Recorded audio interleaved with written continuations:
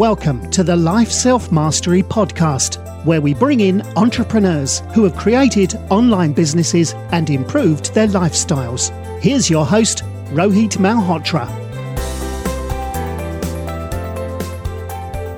Hi everyone, this is Rohit from Life Self-Mastery, and today I'm excited to have Amanda Duhamel, who's the founder and CEO of Fiveable, an education and technology company committed to unlocking opportunities for young people through high-quality content, supportive communities, and interactive life experiences. Before starting Fiveable, she was a COPS member and Teach for America, and an AP World and AP Human Geography teacher at Skyline High School.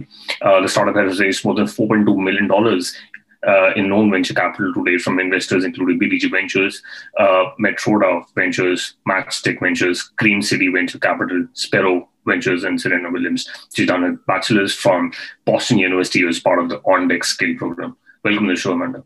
Thanks so much for having me. Awesome. So, how did you get your start in startups, and what got you really interested to work there? Yeah, for me, I was not in the startup world before. I was a teacher. I taught in a public high school in Oakland.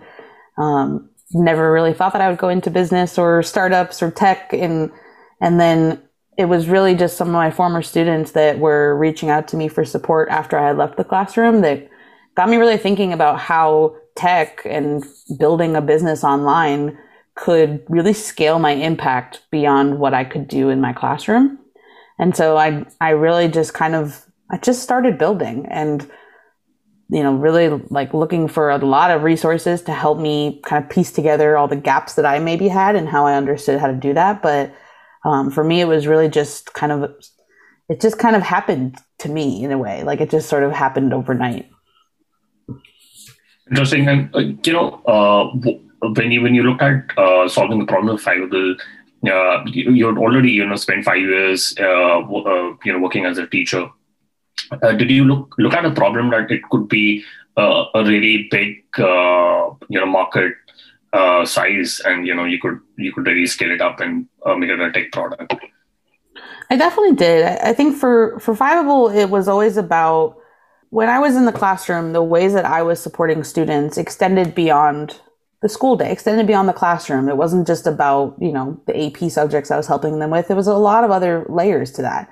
And at my school, I could see that the ways that the schools in the district were supporting students just wasn't enough, that the gaps for students were just massive. And what my students were experiencing in Oakland was no different than what students would experience in really any city around the world, any place. There are students that have these gaps. And what I knew was that students were already going online to find other students to help them in this like kind of underworld of like student to student support on Reddit and Discord and all these places. And what they needed was a dedicated platform, something that could keep them safe, something that could connect them to each other and help to bridge the gap between what their schools were providing and what they actually needed. And so I knew that the problems I was solving were really for every teenager in the world. But I just sort of started with what I knew, which was AP. And that is a much smaller group. That's 3 million students that felt manageable. And so I kind of went for that first. And now we're thinking about how to scale beyond that. Got it. And, since you have a background as a teacher, and how did you go about getting your initial first customers, and how did you did you also code for your startup? I don't code. I never thought of myself as technical, but now I do think of myself as technical. I just don't code. So I use a lot of no code tools, and when I was teaching, I didn't use too many because it just wasn't something I had access to. But as I started to build, the things that were driving me were how do I create a really good experience for students, and how do I reach more students that need this? And so I just started building, different like email campaigns and posting on different social sites and just kind of trying to find where students were and go to those spots. Like they were already congregating, they were already sharing resources. And so just kind of making myself helpful to those communities is how I found the first groups of students. And through teachers and, like getting other teachers to share what I was doing with their students. that first group of AP students I supported, there was I think probably 2,500 kids that year. And they were from around the world. There was a group of students in Dubai that were waking up at 5 a.m. to listen to the streams. There were plenty of students from Oakland. There were students from across the US. And so I just kind of went where the students were and kind of taped together whatever I could with using tools that Teachable, Zapier, all these different things that I could then build this platform without actually building the platform. That's interesting. And when it comes to Fireball, who creates the study guides, and how do you live stream your sessions? All the study guides that we have are created by students and teachers. So we have a pretty big group of creators that it's sort of half and half, students and teachers, and everything that gets written is also edited by both a student and a teacher, so that, on the teacher side, you get, authority and it's factual and correct. And on the student side, it's fun and it speaks the language of students. They add the emojis and the GIFs and, all those little fun pieces. But all the content we create in-house, and then the live streams are also by a mixture of students and teachers. The teacher streams are the ones that are paid and the student streams are free. Oh, okay. Got it. And I've worked for a tech startup where we are solving a problem for students who are preparing for higher education back in India. But before we could get to product market fit, we had already raised funding, and we assumed that it was the students who were the decision makers. But we found out that were the parents who were the decision makers. That when it comes to a specific problem like what you're trying to solve in AP, who do you think is the real customer, and who is the decision maker finally? Yeah, it's hard. So for us, we made a conscious decision to focus on students, and we did that for a few reasons. One, no one else does. The other edtech companies in this space, they focus on the teachers and the parents and the schools. And because of that, you have this huge gap where, the reality is that being a teenager today in 2021 is nowhere near the same thing as it was when I graduated high school in 2008. So even as a young founder, I still have no idea what it's like for actual teenagers today. And so for us, we really wanted to build for the student. And that has allowed us to create different types of solutions that nobody else has, because the students themselves understand online supports and communities and tools way better than we do even, right? Nice.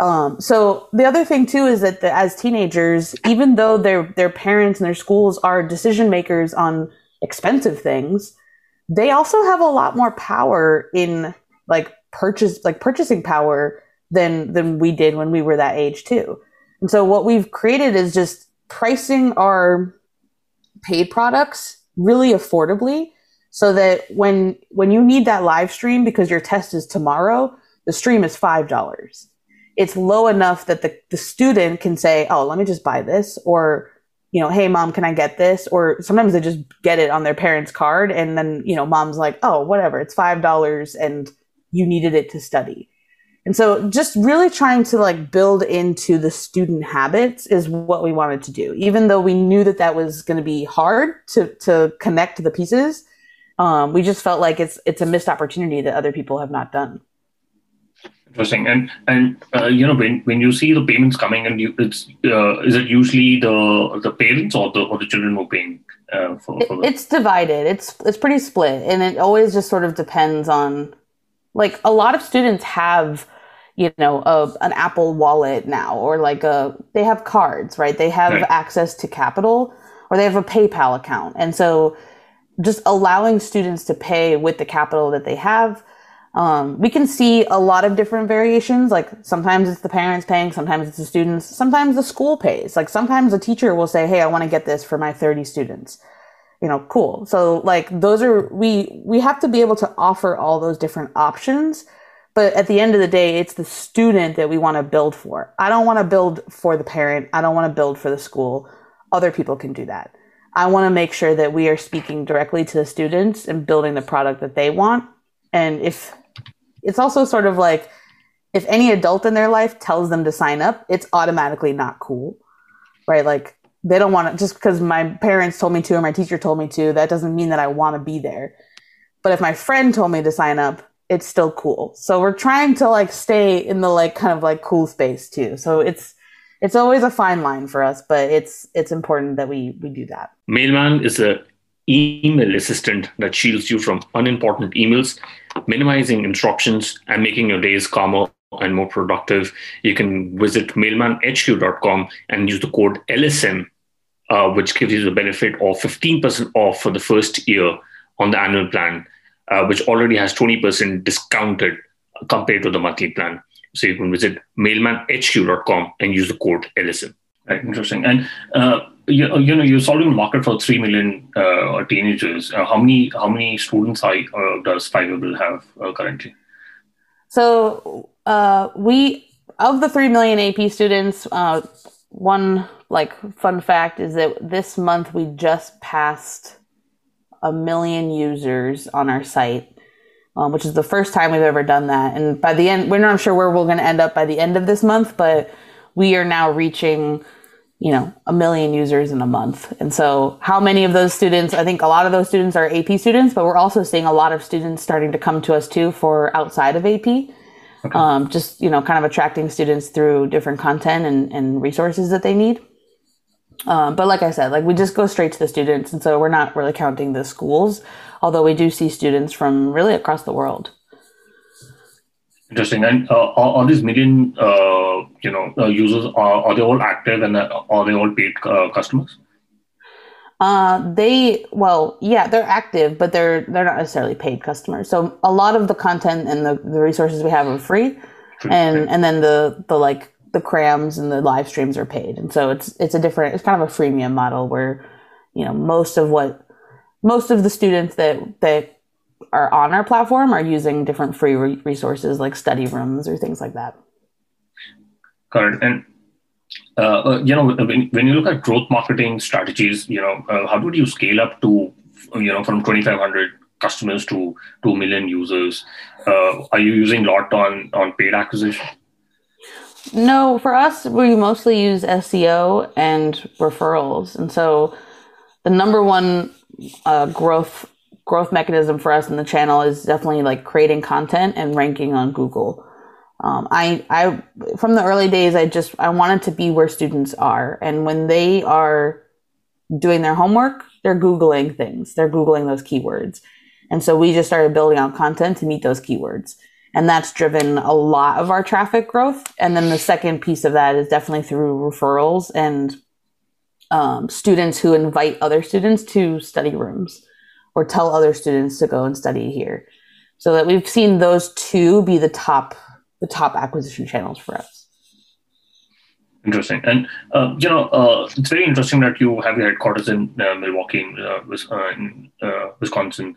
Why did you start your startup there? And does it make sense to work in, smaller ecosystems? Yeah. I mean, I was originally I grew up on the East Coast. I taught on the West Coast. And so I wasn't based in Milwaukee forever, but we came here 2 years ago for an accelerator that we did called Generator. And after the accelerator finished, we just decided to stay because we felt like we had met a lot of people. There is very much a growing startup ecosystem here. We felt like it also is a smaller, this smaller vibe. And so because of that, we could be kind of like, big fish in the small pond. Whereas if we moved to New York or San Francisco, we're not the only ed tech company. Now we're competing for, attention. But in Milwaukee, it kind of sets us apart. It makes us different. And so, and it's affordable. And so I think when you're building a startup, I think you're sort of balancing all of those different factors. And for us, it just really made sense to stay here and to build here. Yeah, interesting. And, sometimes when you're working in a smaller ecosystem, is it a challenge for you to scale up the team and get high quality people for your team? Not when we're remote. So because we are a fully remote company, we have people who work with us from everywhere. But us two founders and a couple of the other people on the team are in Milwaukee. So we've been able to just kind of build a 100% online culture for our company and hiring people from anywhere, while also having like our kind of HQ in Milwaukee. And does the complexity change with time when you're scaling your team, especially the initial few members are generalist, but when you want to focus on scaling up your team, you have people who have to be generalists. What are your thoughts on that? It definitely changes over time.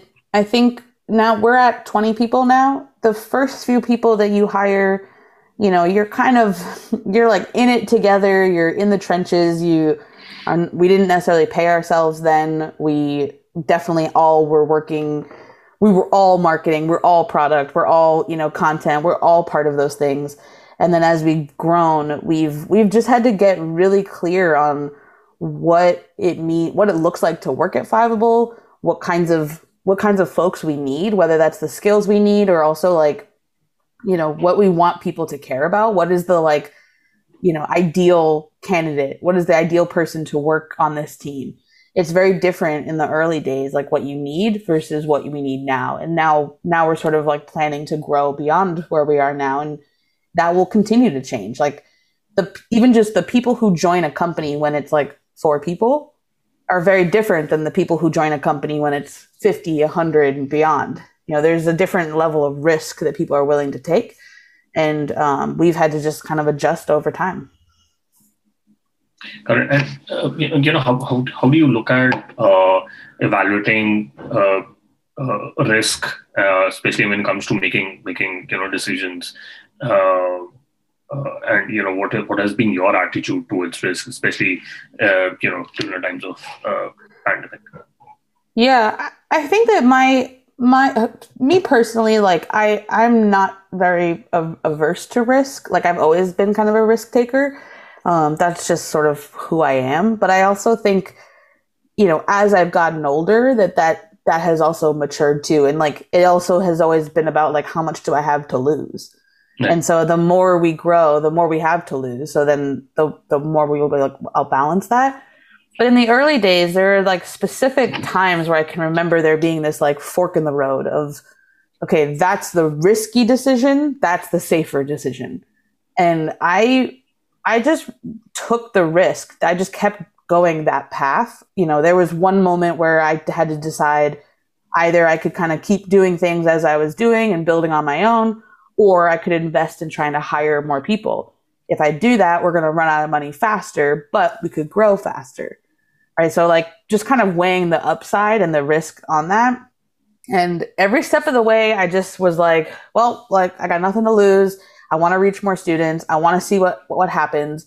Let's do it. Let's try to hire people. And that, those decisions were the best decisions because I found people who could help me and we were able to grow faster.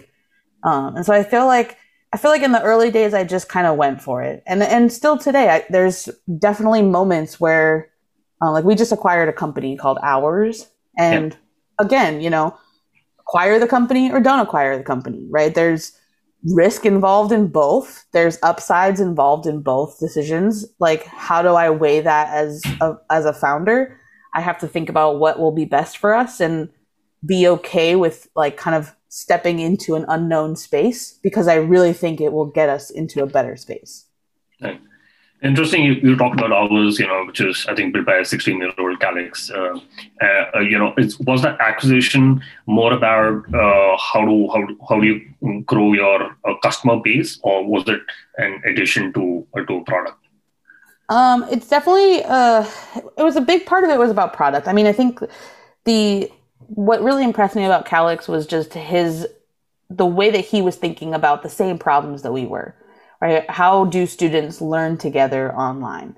That was what I've always been building around. And that's what he's been working on too. And he, as a student, knows better than I do, right? Like he's in it right now. He's 16, living during a pandemic, built this tool for him and his friends, scaled it to include more and more students from around the world. And the more we saw what he was doing, the more we just could see that was part of the future that students were going to gravitate to anyways. And so we really wanted to bring him and ours into the Fiveable ecosystem so that we could, continue to give students the best experience possible, like driven by that student vision.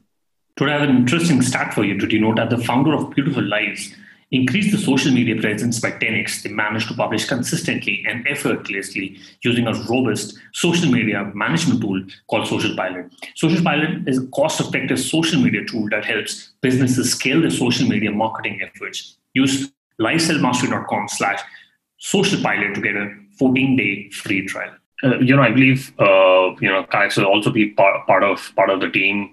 And how do you look at senior hires, especially in the leadership team? How do you look at them managing the team, especially if you have a very young workforce? So our team is unique because we have students in every department. We actually have about 120 student interns right now.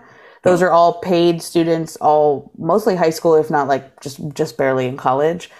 And it creates this vibe on the team that everyone on our team, whether they are, the CEO or all the way to like any employee, they work directly with students. And there's this respect that happens because of that. We don't see young people as like, that they don't know what they're doing or that we are better than them. Like we just don't see that at all. We see them as like very inspiring, high growth potential people. And we want them to be a part of our team. And that kind of creates this vibe that, we're very collaborative across the different teams and across from a full-time person to a student. As we grow, we're definitely going to be leaning more into some more like senior hires in the next year plus, just really kind of building out some of the top layers of Fiveable too. But no matter what, even those hires are still going to work directly with students too. It's so important because every little decision that we make, even if we feel like it's small, a student has an opinion on it, and I want to know what that is because sometimes it's completely different than what I would think, and I want to know why, and then that can inform a better decision. I think it's super interesting that you've had students who are like the decision makers and your real customers in your team. But are they working part time with the company as like intern, or working full time? They work part time. I mean, even Kalex, like he's at school. They go to school, so the most that they work is like 10 hours a week for most of the students, because they're full time students, and so. If you think about it, like when I was their age, I worked at a party store. I worked at Staples. Like I had retail odd jobs, babysitter. This is sort of like the new thing. Like these are kids that are heading into a world that is remote, that is online, that is very tech enabled. And so we're able to now teach them in their part-time jobs how product works and marketing and social media and building no-code tools and how to be on a Slack team. It's like they're learning all these skills that we know is actually going to benefit them a lot as they grow up. But they're able to kind of, work for 10 hours a week answering chats or thinking about new TikTok things to post. And so they have a blast. I mean, it's like a dream job for them. Right. Interesting. A lot of times what happens with startup founders is, they do have self-doubt about the product, and sometimes it's it becomes difficult to manage it. How would you advise early stage founders to look at how to grapple with their own self-doubt? Yeah, I mean, it's hard. I experience that all the time. Yesterday, I was like, what am I doing? Am I the right person to do this? Like, am I going to figure this out? And the roller coaster is real. And like, sometimes you'll feel good one minute and the next minute you don't. I think the thing to remember is just that even the people that we look up to, even the people that have done this before us that we see as successful, they're just people. They're literally just people, and they're no different than me. They've just done something before I have.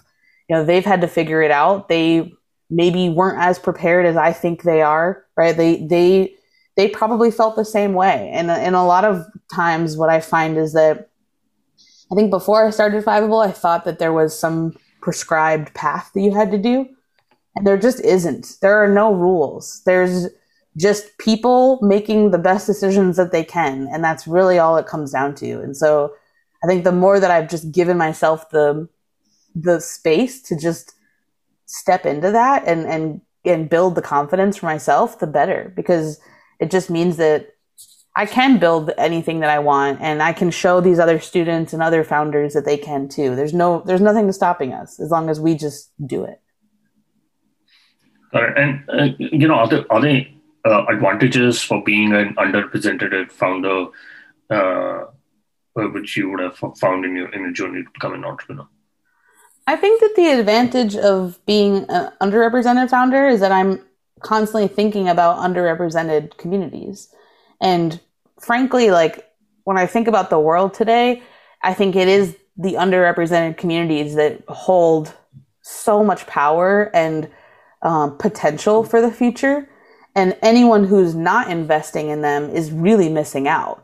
And right. And it's like if you just think about any groups, whether they're in the US or anywhere in the world, it's like there is this like unharnessed power of people that have been completely underestimated for centuries, if not, it's constant. And these are people like, for me, I'm building generational wealth here. Like I don't have, like money or any kind of like background for my family that is supporting me here. Like this is like, I'm doing this for all of them.